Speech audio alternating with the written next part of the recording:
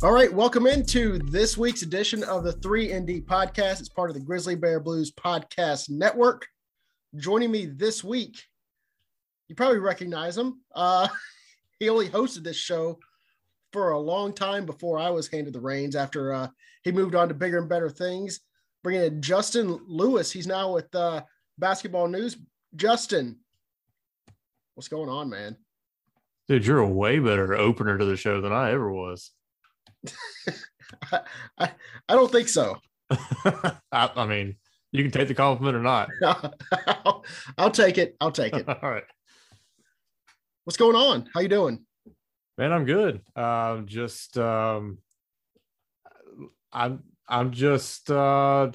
to remove myself from the heartstrings attached to this Grizzlies series because I'm afraid heartbreak may be on the horizon. Well, talk about that real quick because you're now with Basketball News, formerly with the Grizzly Bear Blues, but you're writing for national basketball now. How does that differ from being just solely focused on just the Grizzlies? Yeah, it's fun because like if I see something in the NBA that I want to write about, I have a platform to do that. Like I can just send a message to my editors and be like, hey, I'm going to write about this. And they're like, okay, cool. And I could do it.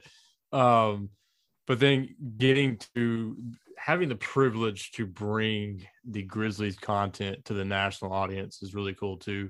There's actually two of us that are kind of Memphis based on staff, but the other person on staff is contracted by a establishment in Memphis. So a lot of her content has to go to that first. So I get to kind of be the premier Memphis Grizzlies person and just bringing a perspective that a lot of them don't have because, you know, they watch their teams. We got a guy that is watching the Suns all the time. Got a guy's watching the Hawks, another one watching the Pacers, just, you know, all these guys that kind of have their niche and getting to be the Grizzlies niche guys been a cool experience. Well, you know, when you were writing for GBB, it wasn't that you had to be pro Grizzlies all the time, but you were kind of, you know, you were more in the camp of kind of a fan / writer for the team.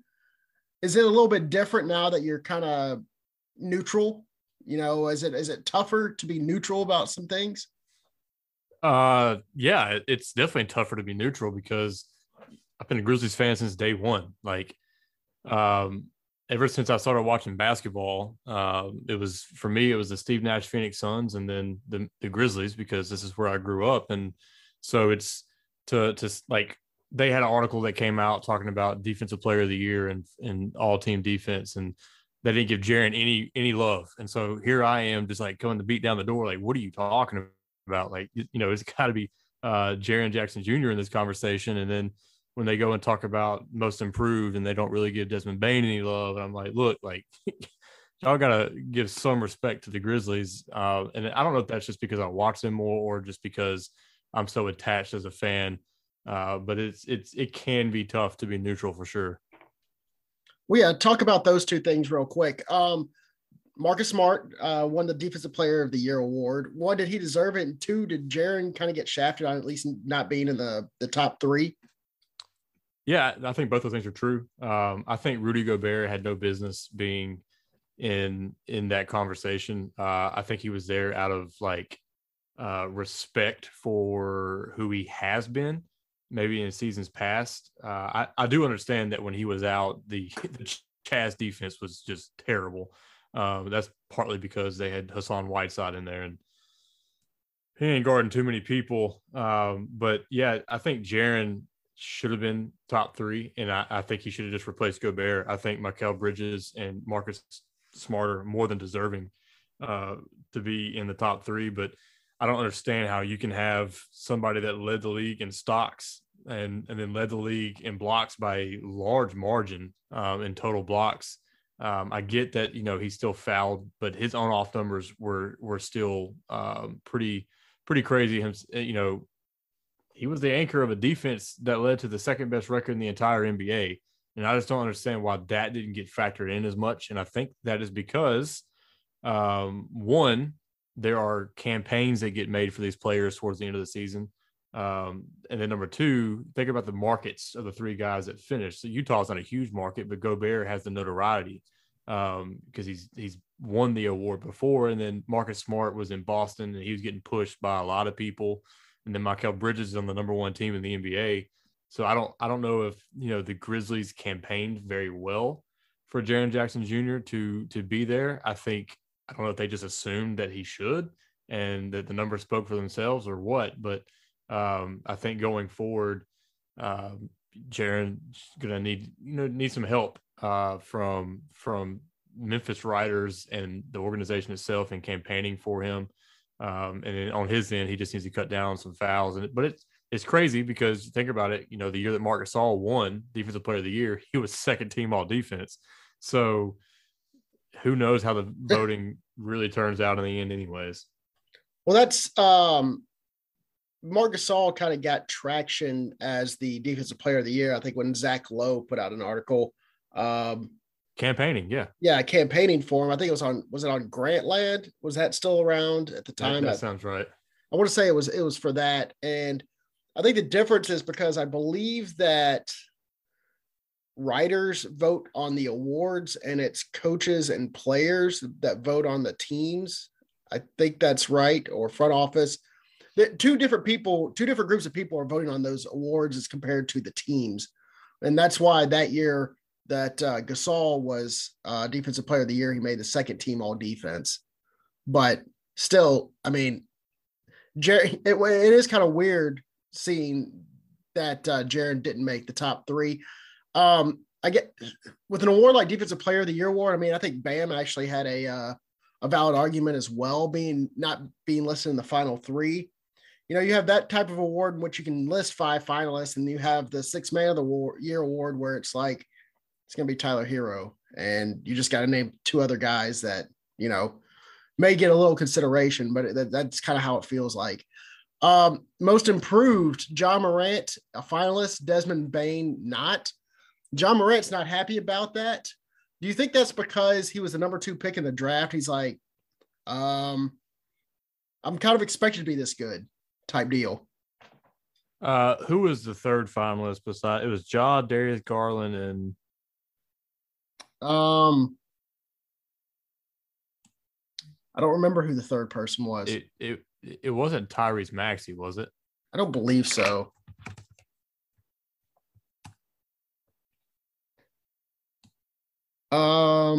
Let me look real quick. It was DeJounte Murray. All right. So what it seems to me like is second-year players just aren't going to win that award because they're expected to make some type of leap between their rookie year and sophomore year. Because if we're being honest, Tyrese Maxey has been an absolute beast this year, just like Desmond Bane has. Like those two have been the top of the charts, I think, and most improved. But I'm with you in the fact that, like, did Ja really improve all that much? Or was he just, like, did his team around him improve? And did they get more comfortable with the system? And did they build a better roster around him by removing Valanciunas and putting in Steven Adams? I don't think it's like skill-wise, Ja really improved much on anything. Like he was the same dude that he was last year, but at a superstar level. So I agree that I think Desmond Bane should be in the conversation instead of Ja Morant. But hey, if he pulls down an award, that'd be cool too. Yeah, it's going to be something that he's going to appreciate if he does win it. But he's always the kind of guy that's going to fight for his other guys when he feels like they're not getting the appreciation that they should get, or the media coverage that they should get. Because we had Eric on at the beginning of the season, and he kind of hinted at that's kind of the way the Grizzlies were going, where they were building around Ja. So doing that, it was always expected with the front office for Ja to be this good. And we always hear, yeah, guys improved from the second year to from the first year to the second year, but it always feels like that the third year is when superstars become superstars because they make that third year leap. And that's kind of what Ja did. That is what Ja did this year. Right. All right. Let's move on to the playoffs. Grizzlies right now down 1-0. Minnesota stealing game 1 in Memphis. First off, we got to keep the protesters out because, man, Minnesota's undefeated. Somebody's protesting the game. So that's one thing the Grizzlies have to keep, keep those protesters out. That was a crazy thing. But no, seriously though, Minnesota hit them in the mouth right from the tip. The Grizzlies clawed their way back, but they can never get over that hump because Anthony Edwards was just amazing in game 1. Yeah, with this series, like going into it, I was talking to somebody and I was just like, man, Anthony Edwards like is the one that you got to watch out for. I understand that D'Angelo Russell's put up the numbers that he's put up against us, but like it's Edwards, and he's like, nah, I'm not worried about him. I'm worried about Russell. And then he comes out and just shows you like he ain't scared of the bright lights. Like it's not too much for him in the moment in his first playoffs. And with his ability to knock down shots and Russell's ability to knock down shots, and then Cat can knock him down, and then Beasley coming off the bench has always killed the Grizzlies. This is not a great series for us. No, and we were talking about it before the series started, and you kind of hinted that you thought it was possible that you weren't comfortable, and you were thinking that it's possible that the Timberwolves could actually take this series. Yeah, so, there's the Grizzlies Twitter police out there that were saying stuff like, I see some of y'all are hedging your bets saying that the Grizzlies aren't going to win, but then when they do, you'll be like, oh, I'm glad they did. But if they don't, oh, I was right. Like, I'm not doing that. I just see a basketball team since January or the All-Star break in Minnesota that's been really freaking good. And they've got just this roster and this makeup that just is not a good matchup and situation for the Grizzlies. And on top of that, like, let's just be real honest about the Grizzlies. Who does Taylor Jenkins model his system after? Budenholzer. Right. And for years, the story on Budenholzer was great, awesome regular season team. The system doesn't fit the playoffs. And it took multiple years of having a superstar in Giannis Antetokounmpo and the right roster around him, 2 elite defenders, Drew Holiday and Chris Middleton, that could also knock down shots to make that work. And I'm just not convinced that the roster around Ja Morant right now is ready to win this series because you only got one guy that you can count on to shoot the ball. And then you don't really have a lockdown perimeter defender on top of that. And that was shown in the fact that Anthony Edwards went freaking off in the first game of the series. And Budenholzer even lost a job because he couldn't get things done in the playoffs. And it was, he had all the starters for an Eastern Conference All-Star game. All 5 starters made the All-Star game for the Hawks. And he lost his job because he just couldn't get it done in the playoffs. And like you said, it took a guy like Giannis, 2-time MVP, possibly 3-time MVP, for them to get a title, and plus the other pieces. But still, you got a generational player on your team, so you should be competing for an NBA title. No, I don't have a problem with. I joked with you. I said, "Oh, we can take your victory lap if the Grizzlies lose." I don't have a problem with somebody being like a Grizzlies fan cheering for the Grizzlies and then being like, "I don't know if they can win this series." It's if you watch basketball enough, you can kind of realize that certain matchups don't favor certain teams, and this is kind of the way it is with the Grizzlies. I think you said it. We've talked about it. Like, Minnesota is the matchup that scares you, and they ended up playing Minnesota, and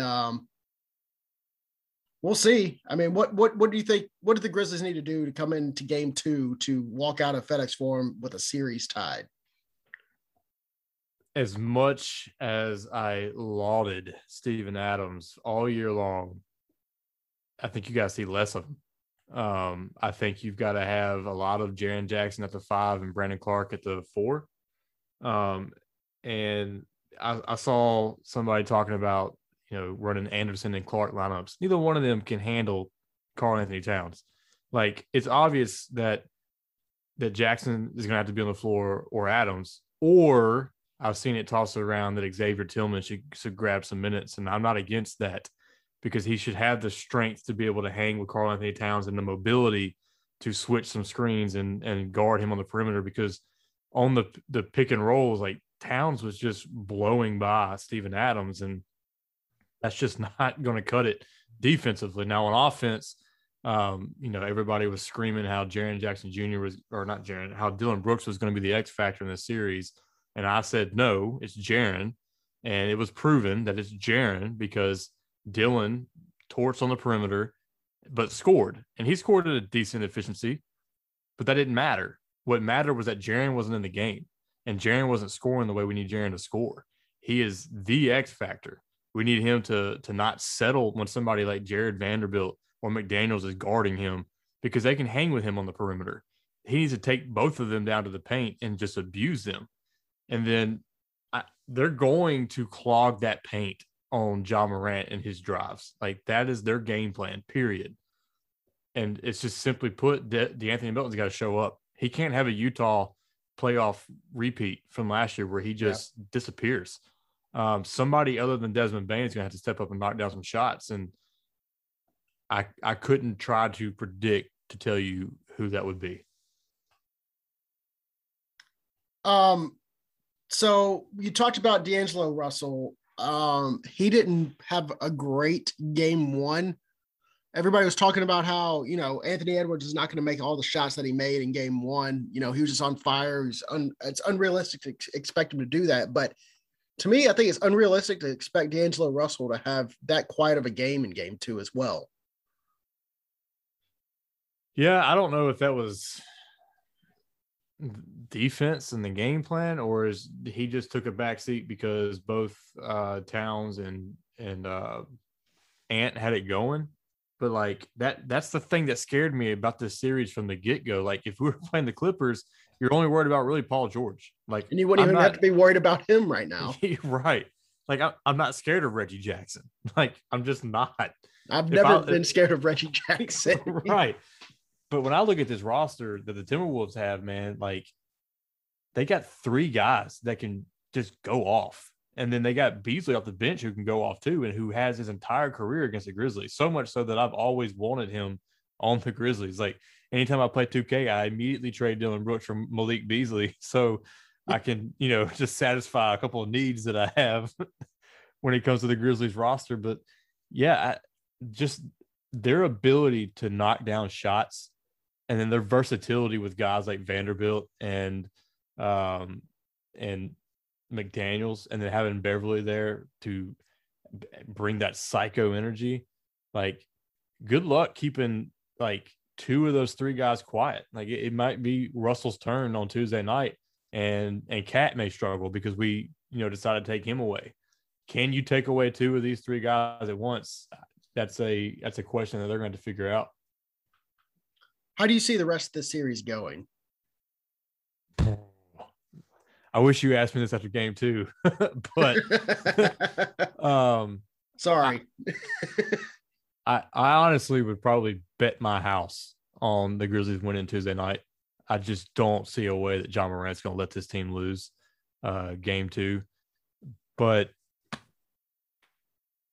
I said it from the beginning. This series was going a minimum of 6, and I still think that's the case. Like, I don't think we're getting swept. I don't think we're losing in 5, and I don't think we're about to rattle off 4 straight wins. I think this might be going 7, and anything goes in the game 7.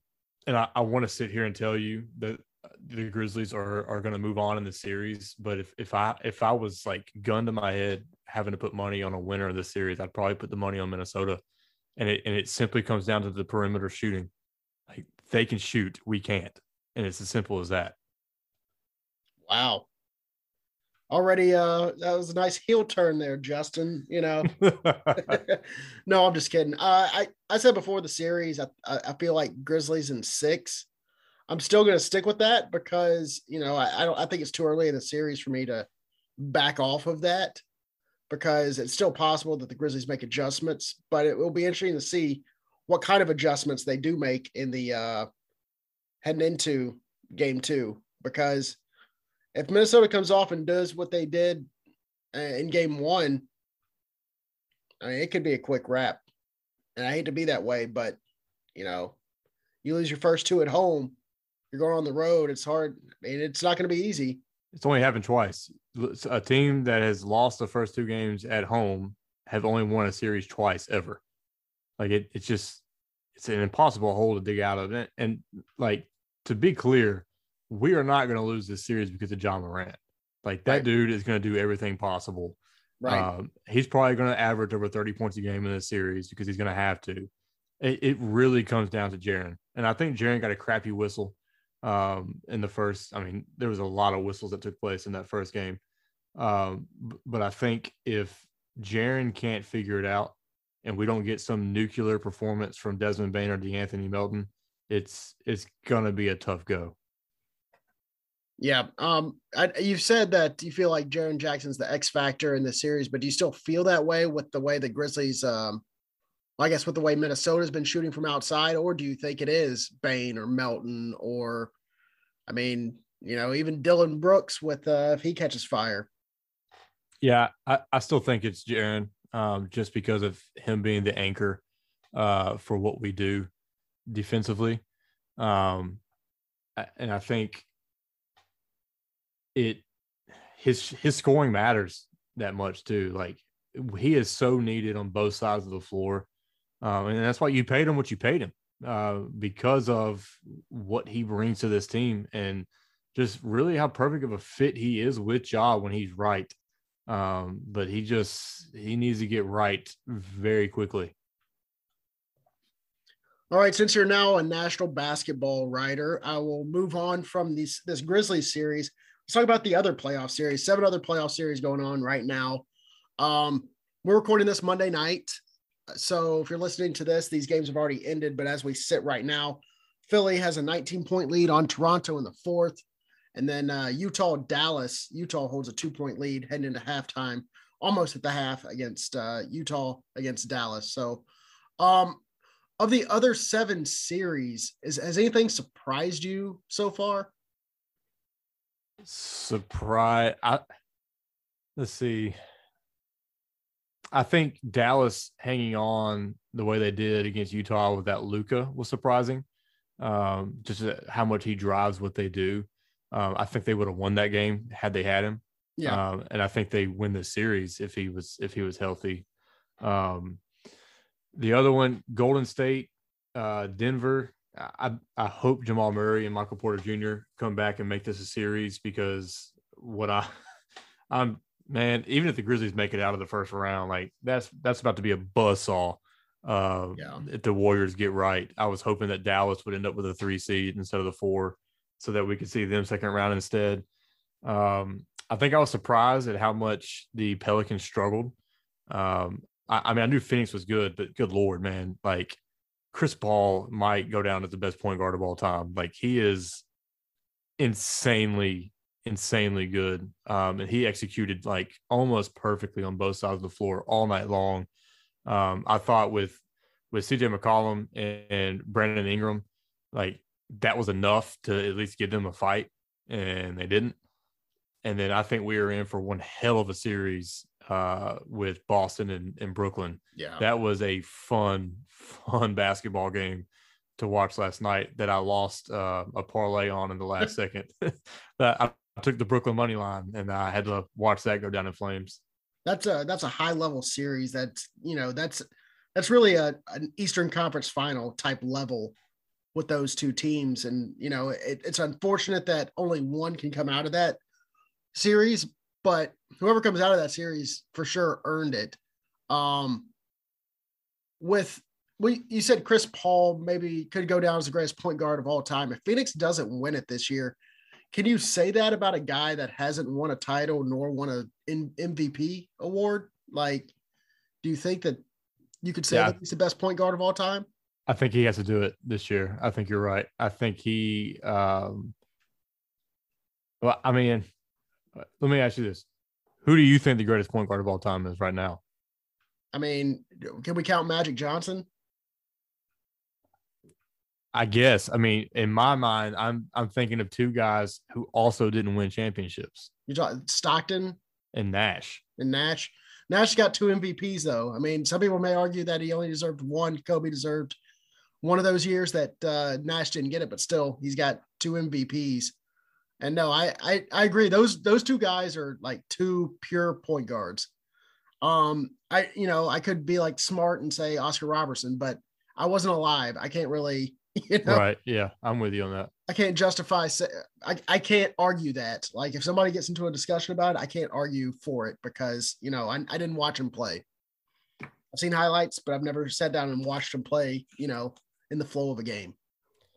Yeah, I mean, if he doesn't win it, I think it hurts him in the conversation, and he may just fall just short of Stockton and Nash, and if you want to include a guy like Magic, but if he wins it, and then wins the Finals MVP, then he's so good. I hope he stays healthy through this run. I'm just scared that Golden State team. We'll see them again tonight against Denver. See if they can still click like they did in Game 1. But if Jordan Poole's doing that, good Lord, that's bad news for the rest of the league, dude. And that's the thing about Golden State is like, I got into a debate with Joe about what teams are best set up for the now and for the future. And he was adamant that it was Memphis. And here I am trying to be neutral and looking at it. And Golden State, man, like they're set up for the future too. Like when you got Jordan Poole and Jonathan Kuminga and James Wiseman for the future. Yeah. On top of your present, you are way better in the present, even though, they didn't have this, a better record this year, but that's just because of injuries. Like Golden State's going to be an animal for years. Yeah. I mean, that's why over the summer we were talking about, I said, I don't know why everybody's making the Lakers the favorite out of the West. And it wasn't just because I didn't see what happened this year as happening. I didn't think they'd just have a full on free fall, but it's like Golden State's still there and they got young, they got younger and they're getting Klay Thompson back. And it just kind of felt like everybody was already, checking off the Warriors. And then they're back in the playoffs as a 3 seed. Everybody's like, oh yeah. Those guys. Yeah. Do you still feel that Phoenix is the favorite in the West? I mean, they're so good on both sides of the ball. I'd have to ride with them being the favorites, but for whatever reason, it would not shock me if they didn't come out and Golden State is a team that makes it out of the West. Yeah. So whoever wins the Grizzlies Wolves series, you kind of feel that team's going to be, just fed to the Warriors. Well, I think like with the Warriors, it's another series that you can't like use Steven Adams. Right. So like, that's just, I mean, we've had the Warriors number this year. So like, there's reason to believe that we could, like, cause Minnesota, we've not had their number. The Warriors don't have the length defensively to bother Ja like the Timberwolves do. But their offense can be so freaking potent. Like, it's just scary, Yeah. It's reminiscent of the old Warriors teams where you're hanging tough, you're down 6, you're down 7, and then 2 minutes later you're down 20 and you don't know what happened. And they hit a 3, get a stop, hit a 3, get a stop, hit a 3, get a stop. And then you're just like shell shocked. You can't do anything because you're already down. And the way they shoot, you're not coming back from that, because if you do, get it down to single digits again, they're going to blitz you and hit you with another one of those runs that got you down by that much in the first place. Yeah, it's the Avalanche thing with them, and I just don't know if again we have the defenders to keep up with that. Well, all right. Moving on, beginning of the season, when you were the host of this 3&D podcast, we went over some over-unders for the preseason, for the regular season numbers, totals. And I went back and listened to our podcast and got all the numbers, and you went 15-15 on your picks. Now, to be fair, you did choose every single team. I was a little more, selective. I chose 7 teams and I went 5-2, but you went all the way in and chose all 30 NBA teams. Are you happy with your results, or felt like you could have done better? Were you surprised? First of all, I don't remember you chickening out and only picking seven teams. I thought we both went. I didn't realize that I picked all 30. I thought that we both picked a decent amount, but I didn't know that you were. We went back and you said that you did all the over unders, and you said it was you said we'll do a rapid fire, and you asked me like if the ones that I had marked down to kind of weigh in whatever you got to them. So that's what I said. To be fair, you chose all 30. I chose 7. So 15-15. Yeah, I'm happy with some of them. Like, it sucks that I missed the Orlando Magic by a half game. Like, I was pretty convinced that they were going to win more than 22, and they won 22. You missed Denver by a half game. You had under 47.5. They won 48. And then you missed Orlando by a half. You had them over 22.5. They won 22. On the flip side, you had Philly over 50.5. They won 51.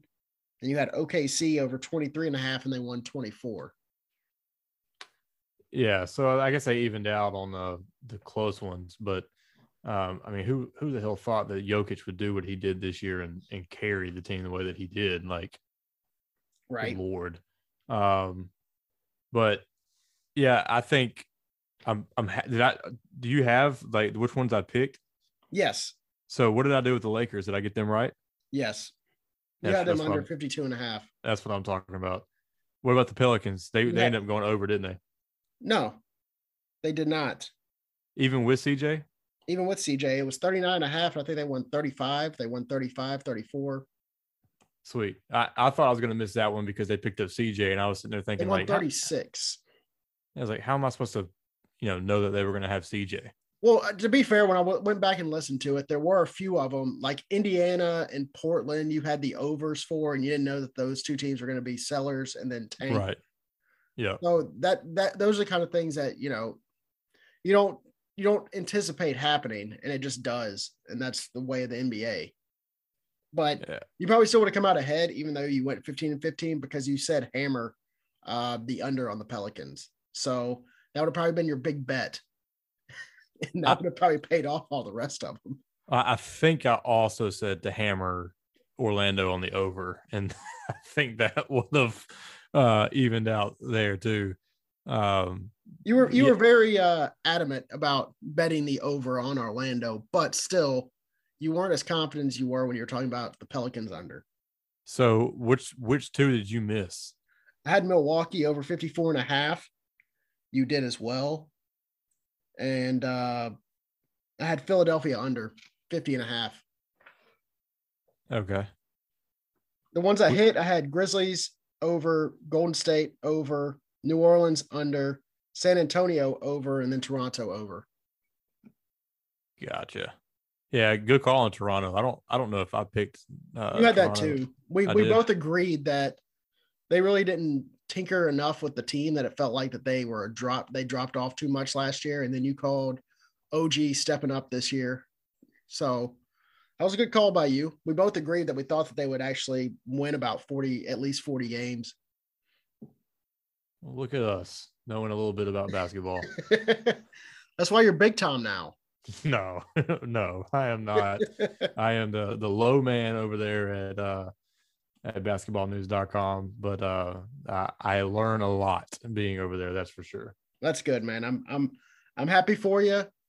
And you got anything else before we wrap this thing up?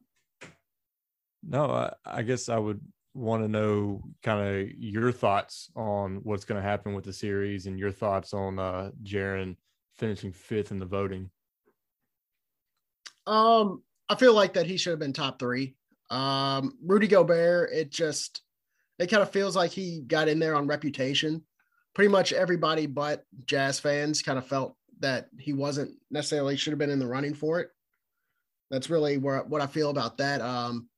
I don't know what Jaren needs to do to improve next year, maybe cut down the fouls, but if it's just that small thing that he has to fix, then I don't understand why he wasn't one of the top 3 finalists, because it feels like, he cleaned that up at times. He would go through spurts of where he would pick up 4, 5, 6 fouls in a game over a span of like 5 or 6 games, but then it felt like he would clean it up a little bit.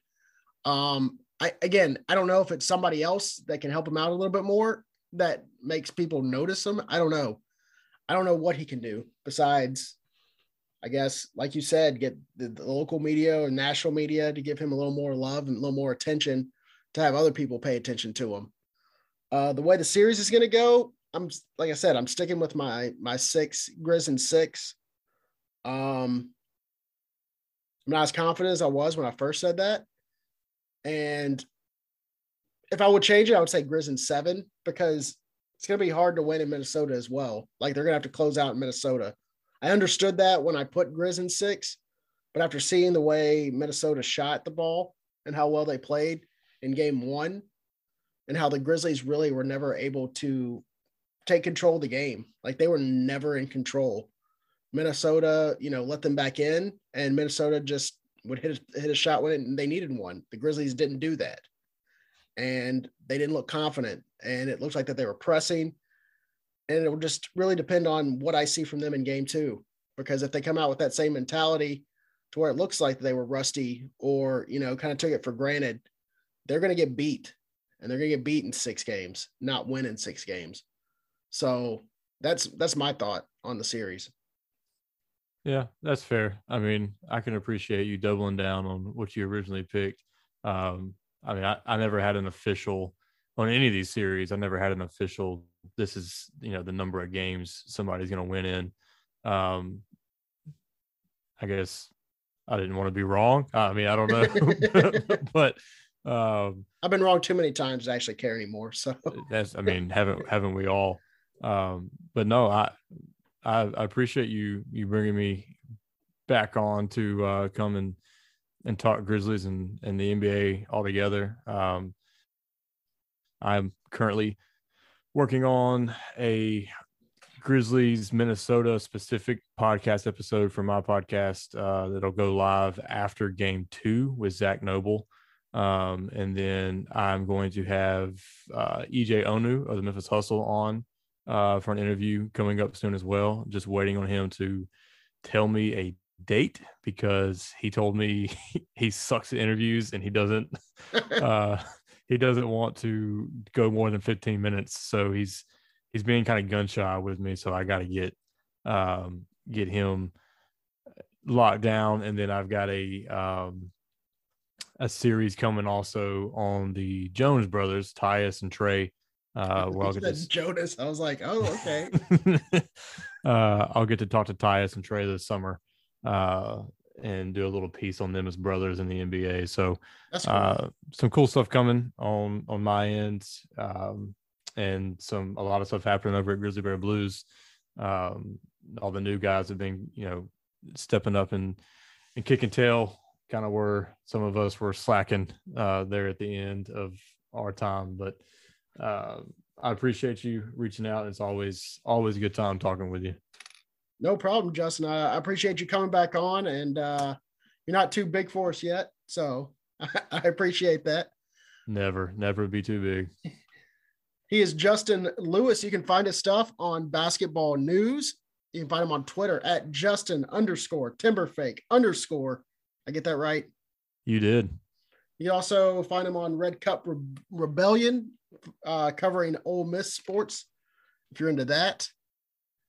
And you can find this podcast anywhere where you can listen to any podcast, part of the Grizzly Bear Blues Podcast Network. with the starting five, the core four, the long view with Parker Fleming, and GBB Live with Joe Mullinax. For Justin, I'm Ben. Until next week, go Grizz.